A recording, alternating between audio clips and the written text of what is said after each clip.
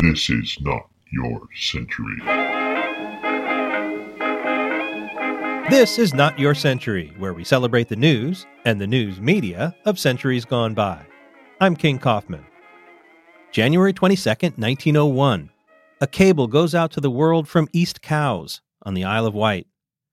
Victoria R.I., by the grace of God, Queen of the United Kingdom, of Great Britain and Ireland, Defender of Faith and Empress of India, is no more.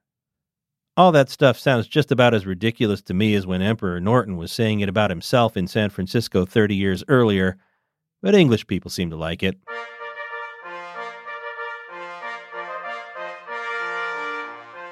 Back to the cable. She passed away without pain or suffering at Osborne House at 6:30 o'clock this evening. King Edward VII rules in her stead. England is silent with grief.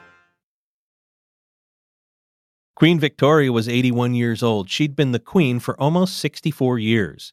She was the longest reigning monarch in British history. That would be true for another 114 years. Officials of the court announced that no preparations had been made for the elaborate proceedings that had to happen next, the crowning of Edward as king. The Chronicle's report came from the newspaper The Sun in New York. It said, "One would imagine that the great age of the sovereign would have led to some consideration of the inevitable problem now presented. It is only another evidence of the marvelous hold that the Queen had upon the affections of all the classes, most of all, those personally attached to her. These simply refused to consider the possibility of her death."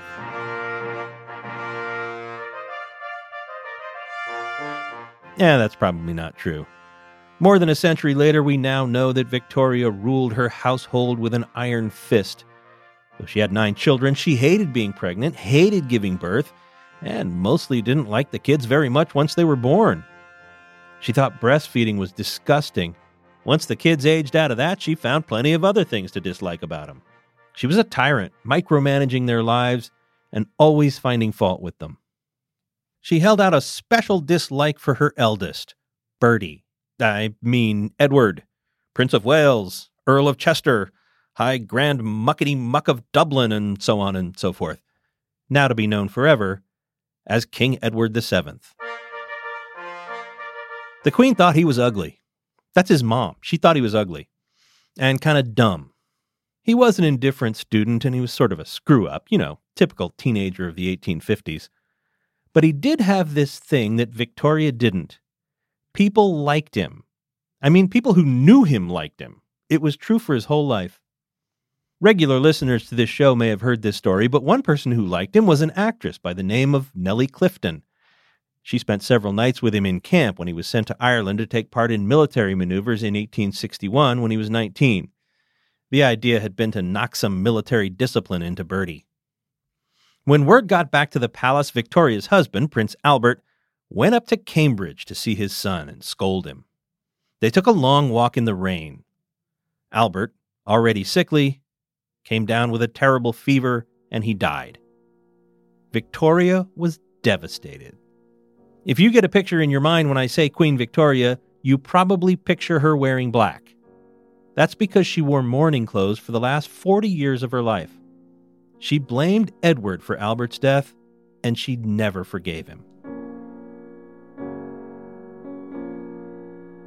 Victoria was genuinely in love with Prince Albert, who was her first cousin.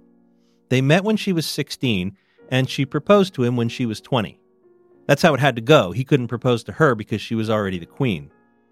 Their relationship was passionate, but they also fought a lot. Victoria was given to rages which terrified Albert. He wondered whether she might have inherited mental illness from her grandfather, George III. He took on some of her duties during her many pregnancies, which she appreciated, but she also felt like he was trying to take on too much power. Victoria became something of a recluse after Albert died. Her public appearances were much more rare after 1861, and while she was a revered figure, the influence of the monarchy waned in those decades. Most European monarchies failed to survive the First World War, but Great Britain was an exception. And that may have been a result of some important reforms put in place by Edward VII. That's right, good old screw-up Playboy Bertie.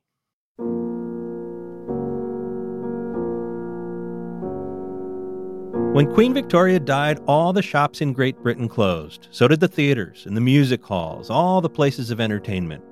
They'd stay closed until the funeral, which wouldn't happen until February 2nd, though nobody quite knew that yet. The Chronicle's report quoted a distinguished gentleman giving a toast at an important dinner in London on the night of the Queen's death. "Amid great sorrow," he said, "we must follow the practice of the Constitution and recite, 'God save the King.'" It was 1901. Nobody had said that in England since 1837.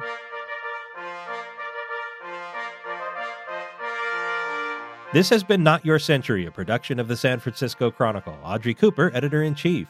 Get great journalism today at sfchronicle.com. I'm King Kaufman. Talk to me on Twitter at King_Kaufman. We now return you to your century.